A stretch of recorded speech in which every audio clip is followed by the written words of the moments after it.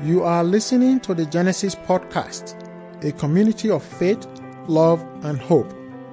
As we look to the scriptures, it is our desire to embolden one another to change the world by effectively representing Jesus Christ. Good morning. It's good to have you here with us. I'm glad you braved the fierce California storm and are here. It'll end by 3 o'clock, I think, today. But we are continuing to talk about things that actually affect and hinder our lives, affect us and our humanity, our ability to live full lives, that affect our relationship with God.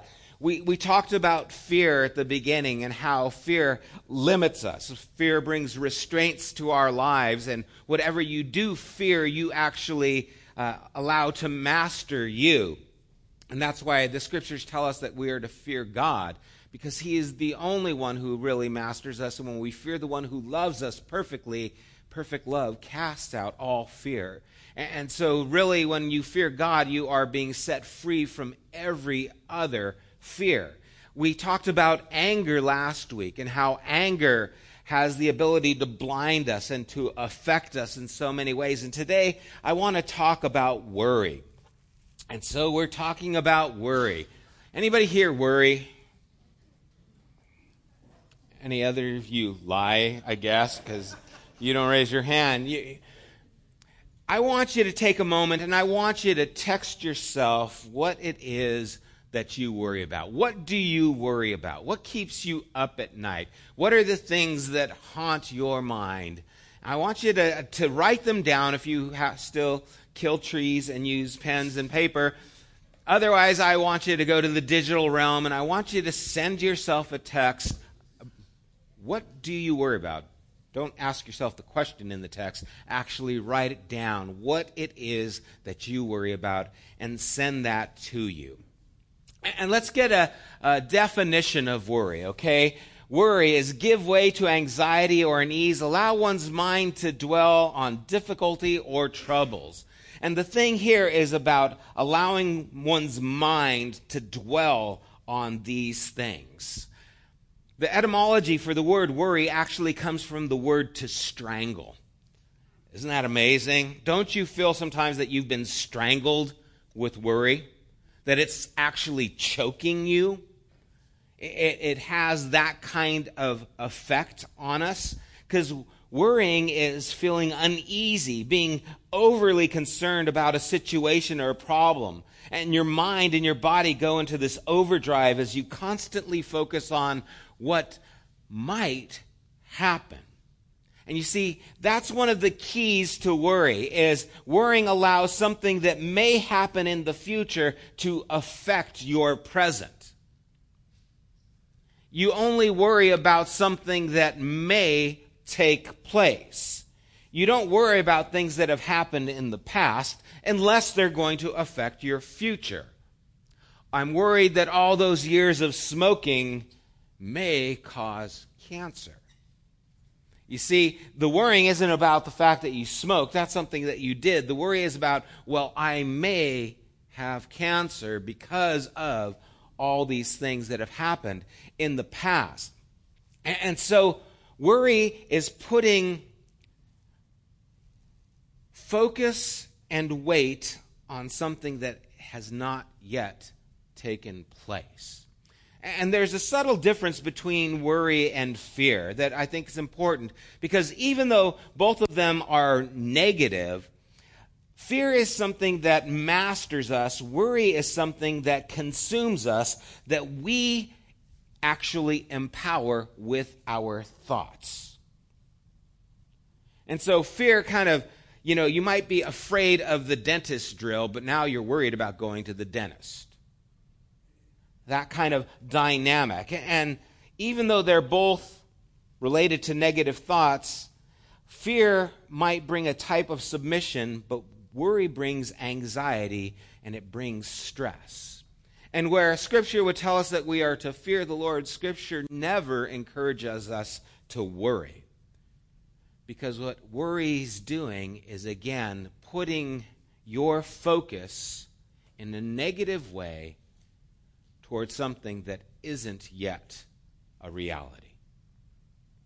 And some of the things that worry does, how it affects our body.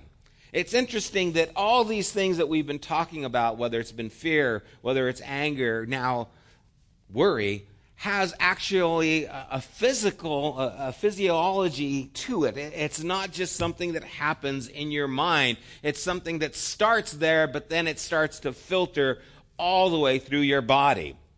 And because of this, because of the body's sympathetic nervous system to release stress hormones such as cortisol, you can tell I'm reading this because I don't know this normally.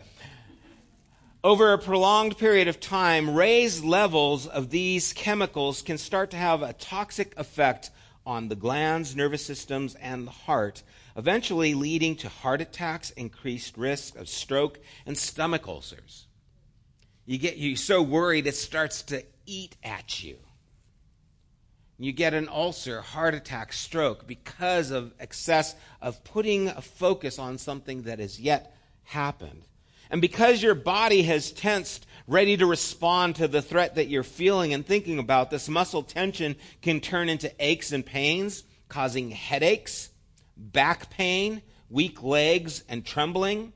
This tension can also affect your digestive system, triggering bouts of constipation or diarrhea.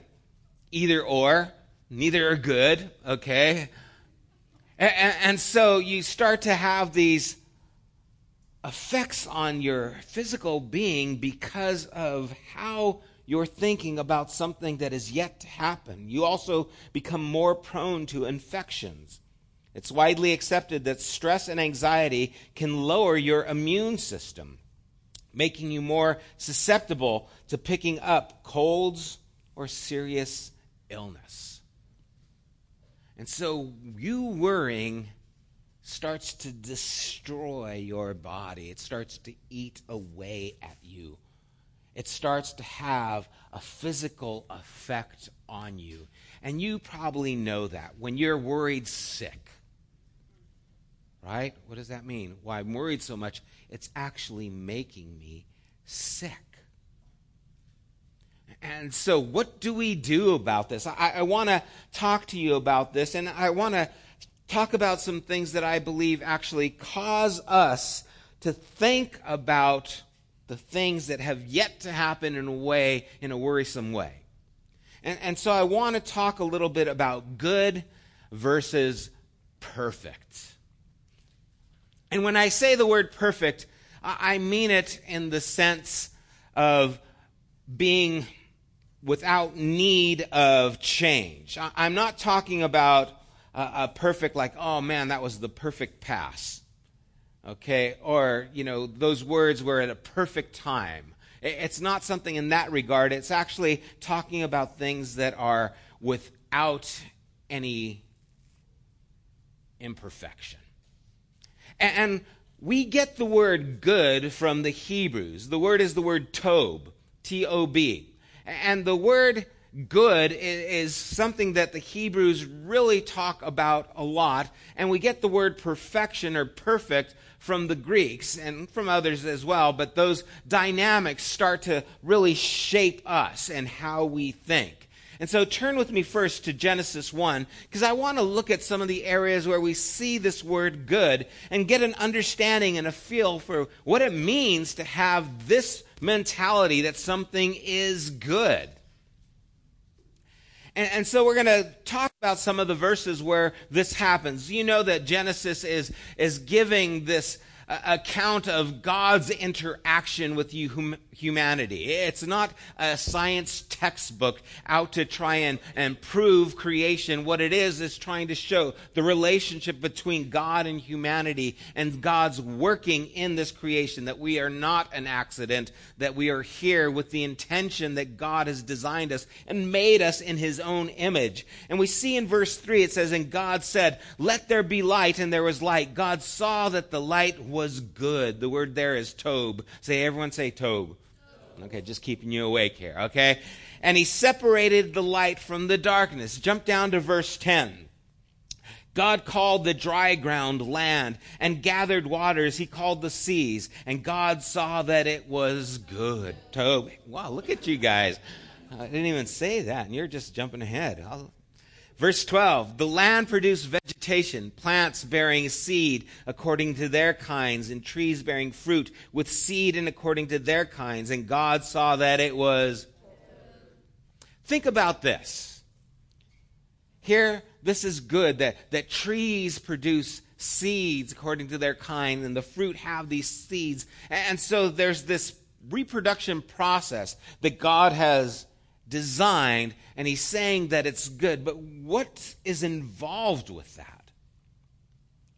Okay, God created the tree, and it grows, but then for there to become another tree, there has to be the planting of the seed. There has to be the seed actually falling from the tree, or the fruit falling from the tree, the fruit maybe decaying, and then the seed going into the soil, and then the dirt covering that, or maybe being planted there.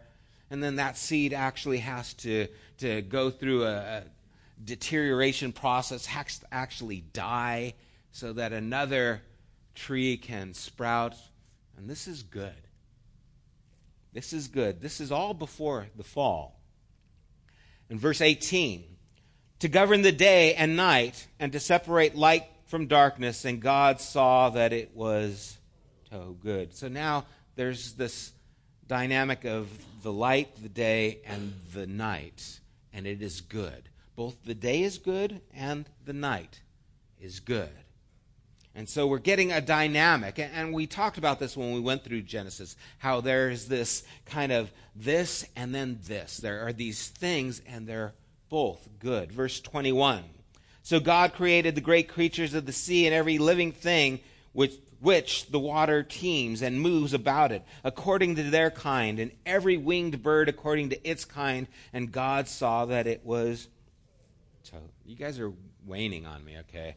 You were real in it the first time, but now it's like, yeah. And God saw that it was good. Some of you very enthusiastic. Okay, verse 25.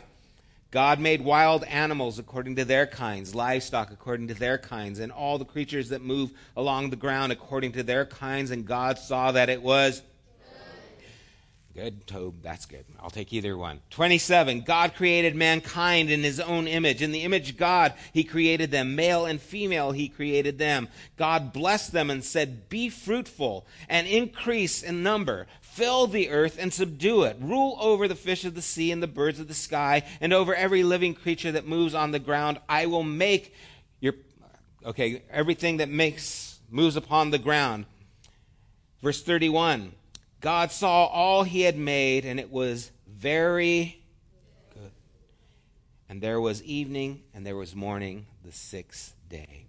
Notice something here.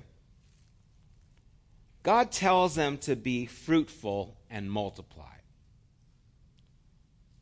So he's saying that there's going to be childbirth. Now, this is fresh in my mind because I'm a new grandfather.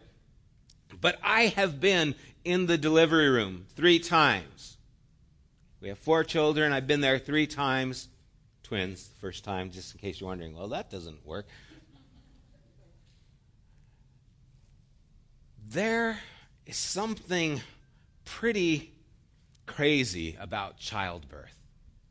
And even though in chapter 3, when there's the fall, God says that he is actually going to multiply their pain in childbirth, the idea is that there was already pain there. It's just increasing. And a lot of rabbis actually believe that the increase of pain wasn't so much the physical anguish, but it was that worrying, that mental anguish of what's going to happen. Is my child going to be okay? That now there is this doubt and concern, and so that there is going to be an increase in that pain. But there was already pain in childbirth. I don't know how there ever could not be pain in childbirth, okay? And I don't even deliver babies, all right?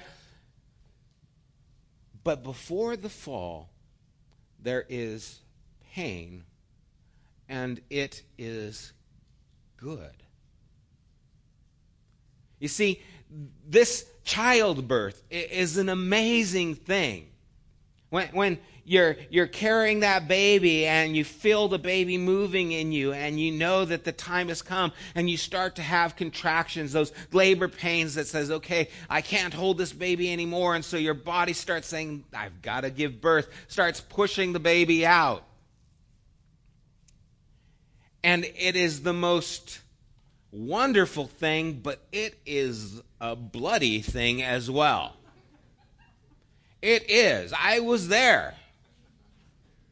First, the twins were cesarean. And I was there when they cut her and took those babies out. And I was like, whoa, this is crazy. And then after they got the babies, they got the placenta. Ugh. I'm like, what is that? Oh, that's a placenta. And they have to weigh it. I don't know why. I'm like, oh, it just looks so bizarre. And it's crazy. And you see, it's not this neat, clean cut thing. Eve didn't just say, oh, I'm going to have a baby. Boom, here's the baby. Boom, it's happened. No, there was the childbirth. There was the same process. It was painful. It was bloody. And it was good. We have this... Deliver a baby there or what happened?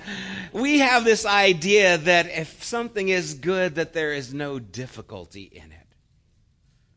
We have this idea for there to be something good, that there has to be no hardship. And that's where we get this idea, if there's something good, it has to be perfect. But you see, it was good the day, the night. It was good the seeds falling, dying, being buried. It was good the pain, the labor, and giving birth. It was good. It's life. It's how life is. But perfection, it's an ideal. It's the supreme ideal. It's to be the ultimate. It's to be without flaw. And again, the Greeks established this idea of that competition to be the ultimate. The Olympics came from there. Perfection is that which cannot be improved, which also cannot be obtained or maintained. Okay? That human physique. I want it to be perfect. And so they would have their statues, Adonis or, Athena, these gods and goddesses that were supposed to have these perfect physiques that were unchanged. The unchanging statue, the photoshopped picture on People magazine. Why do they have to Photoshop? Because we want it to look perfect. We want it to look without flaw. We don't want to see really the truth. We want to see our ideal of the truth, of what we think perfection is. And so now what's happening is our idea of it's got to be perfect is the only way. And if there's pain involved, if there's dirt, it said that man had to subdue the ground. He had to work. Work was good. Where do we get the idea if you work, it's bad? Maybe your job, right? But work is a good thing. Getting your hands dirty was a good thing. The pain in childbirth was a good thing. Our ideal is I want to have kids, but I want to have no pain. That's the idea. I want this perfection. I got to tell you now, it's not going to happen. If you're thinking about it, stop. That ideal is an imagination, and it's not real. See, good has a dynamic built into it. There's change. There are the seasons. There is growth. Good food. Food that is organic, food that is natural, food that is good for you, has a short lifespan. The shelf life of good food is only a few days, maybe a week or something, and then it starts to decay, it starts to go bad. If it's going to do something to help your body, you have to eat that food right away. Because the food that is good doesn't last. The food that isn't good, Twinkies, right, they're apocalyptic, right? You can have those forever. You can have a Twinkie when is that Twinkie? I don't care about the date. I've had it for 2 years. I can still eat it. Why? Because it doesn't have anything really good in it. You see, the dynamic of that change is actually something that is good. It's something that produces good. Good grows. Good is harvested, and then it's eaten, and then produces life through the energy it gives. Good is bloody. Good is messy. Good is beautiful. You see, being in that delivery room and seeing all the blood and being just like, oh man, this is intense, paled in comparison to now having those children. Because that life is so much that all that you went through just made it even more. The beauty of those things. And this would be a good time to point out and share that Bill and Lola are going to be grandparents, so if you want to talk to them about it. And I know other people are expecting, but I'll let them share that at their time. I don't want to divulge news. I didn't get the permission, but you know who you are. And so this idea of good, it's something that is dynamic. Perfect, this ideal is static. It doesn't transition, has no vitality. So how does this fit in with worry? This idea of good, this idea of perfect. When we were raising our children, we had this ideal of what we wanted our kids to be. You know, we wanted them to be good Christian kids. And I want to open up and confess to you some of my problems in this area of ideal and perfection and what we expected. You see, for a long time, I believed that the best thing your kid could become was a pastor. That was like the ultimate. If you're a pastor, God's calling is on you, and that's the best career you could ever have. And so this was my ideal. I wanted my kids to be pastors. I no longer believe that, by the way. And I'm a pastor. That's why I believe that. This idea that would be perfect. Or maybe, you know, if it wasn't a pastor, maybe your ideal is I want my kid to be a doctor. I want my kid to be a lawyer. I want my kid to be successful in these things. I have this ideal of what I want them to become. And then worry comes in when you don't think your child is going to become the ideal that you have for them. You see, but there is no difference in character whether your kid is a doctor or a mechanic. Oftentimes when I ask, what do you want for your children? Do you want them to be successful? Do you want them to be happy? Or do you want them to be good? What's most important to you as a parent? Well, the idea is I want all of them. I want my kid to be successful. To what extent? Can they be successful but be a thief? I want my kid to be happy. At what extent? He's happy, but he's a drug addict.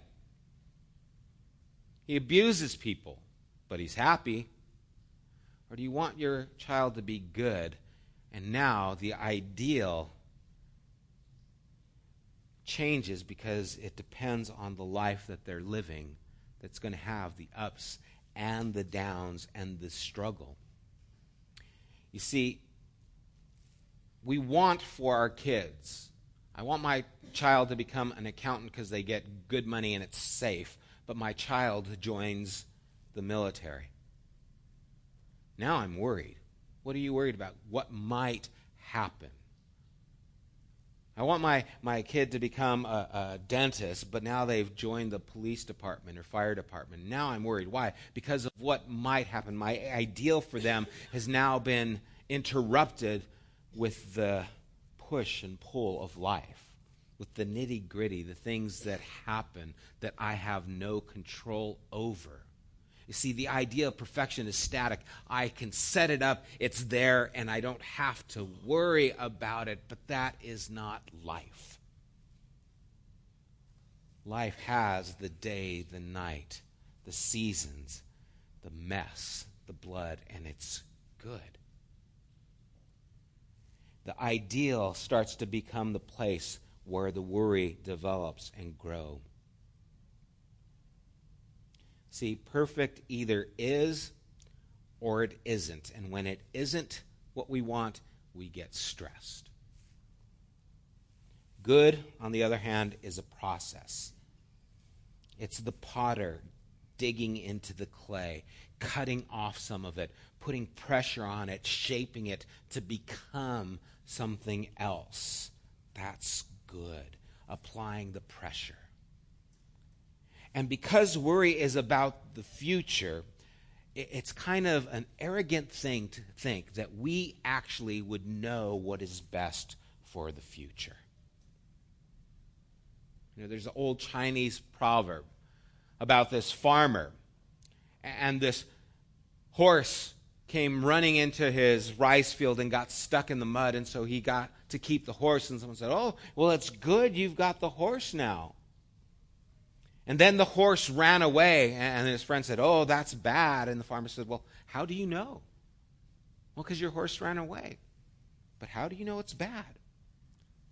A few days later, the horse came back, and it brought another horse. "Oh, that's good. The horse got another horse, and now you've got two horses. That's a good thing." The farmer says, "Well, how do you know?"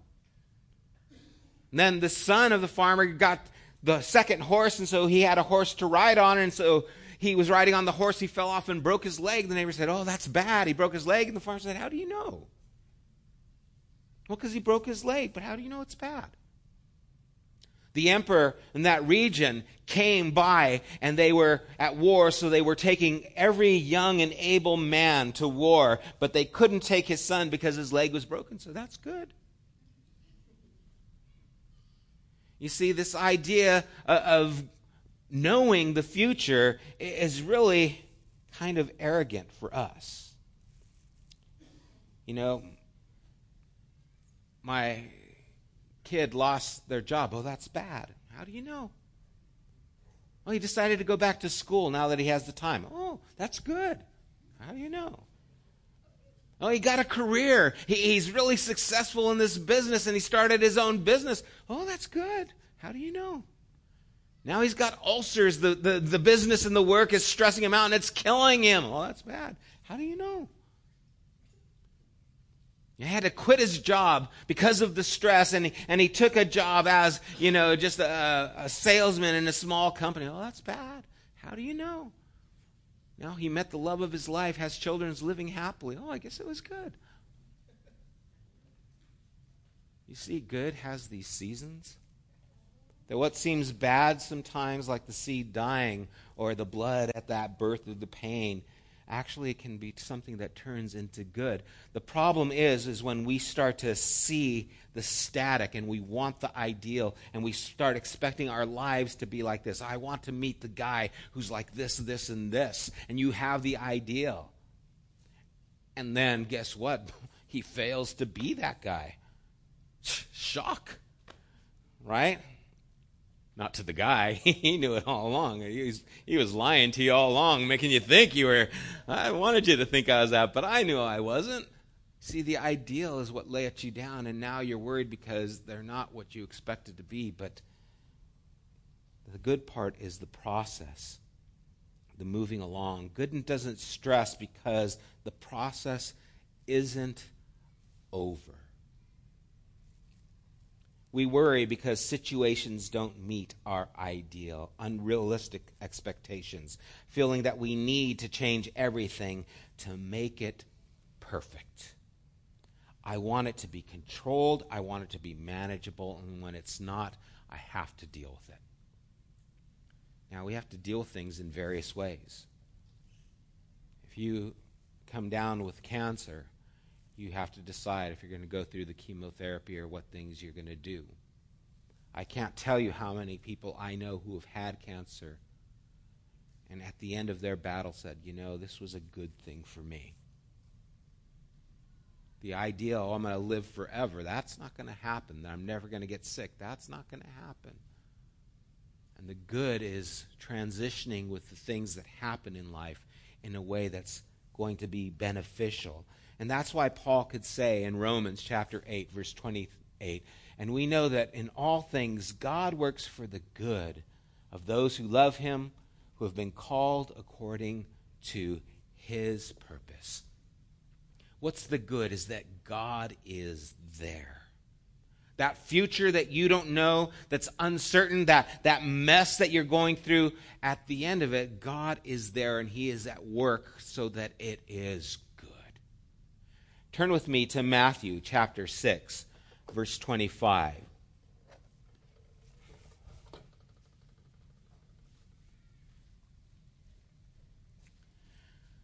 Jesus says, therefore I tell you, do not worry about your life. Okay, there it is. Don't worry about your life. What? My life? Well, that's all I have. How am I going to live? What am I going to do? There's that worry, that future of what is going to happen. Don't worry about your life, what you will eat, drink, about your body, and what you will wear. Is not the life more than food, and the body more than clothes? Everyone say, is it, right? I know, he's getting home, right? Some of you ladies are like, what do you mean? Life is more. We talked about this once before. Isn't life more?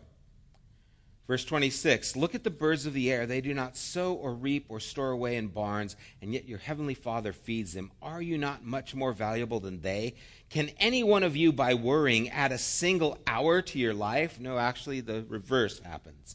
And why do you worry about clothes? See how the flowers of the field grow. They do not labor or spin. Yet I tell you that not even Solomon in all his splendor was dressed like one of these. If that is how God clothes the grass of the field, which is here today and tomorrow is thrown into the fire, will he not much more clothe you, you of little faith? Faith now becomes a part of why we worry. We have little faith. Verse 31, so do not worry, saying, what shall we eat? What shall we drink? What shall we wear? For the pagans run after these things. And your heavenly Father knows that you need them. But seek first the kingdom and his righteousness, and all these things will be given to you as well. Therefore do not worry about tomorrow, for tomorrow will worry about itself. Each day has enough trouble of its own. I read an article about a guy who was in a skiing accident, got hit by the ski, and suffered amnesia. He received a closed head injury that was pretty severe, and literally he would have to ask his wife to tell him about their kids because he couldn't remember what had happened. He had to have her tell him, how did we meet? Because he didn't remember how they had met.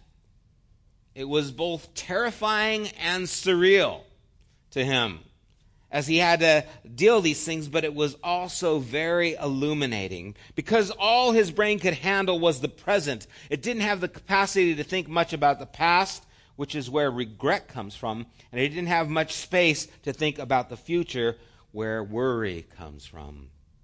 And because of this concussion, he could only be present in the moment, and the moment wasn't just enough, it was more than enough. It was too much. It felt like all of life was plugged in on fire, that humanity was humming and vital. Can you imagine only being able to think about right now? Idea of not being able to remember the past or worry about the future. It's frightening, but it's almost enticing. To not have to think about all those things that have happened to me and how they're going to affect my future, to just be living right now in this moment. And that's really what Jesus was saying. Today has got enough on your plate. Handle today instead of worrying about tomorrow. You see, what we need to do is see that this ideal, having the idea of I'm going to have a perfect life. Instead, I'm going to live a good life that comes with its ups and its downs and is messy and is bloody and is difficult and it's hurt and it hurts.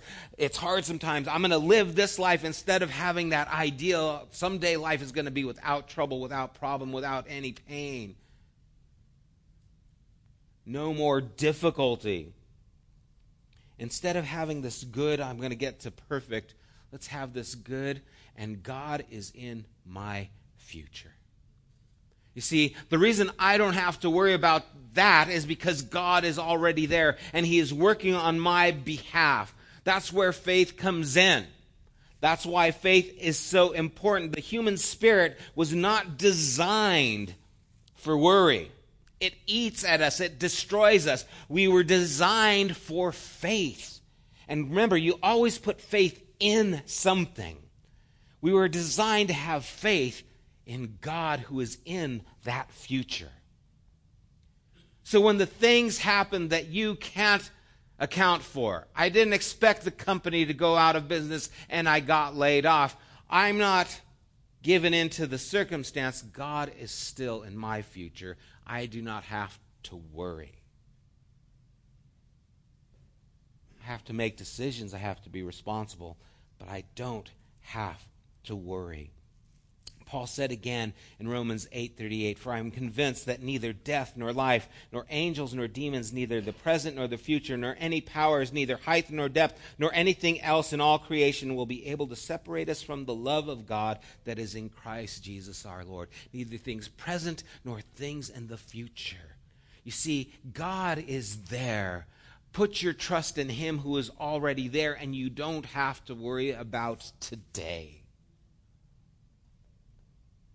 And when you start to get strangled by the things that are happening in your life, when you get strangled with worry over your kids and what's going to happen, or the doctor's visit and what's going to be happening, instead of thinking of this is the life I want, understand that the life you have can be a good life with all its ups and downs. With all its struggles, God is still there, and He is there tomorrow. And so that makes today good. Stop trying to have what's perfect and ideal. Instead, embrace the God who is good. Let's pray.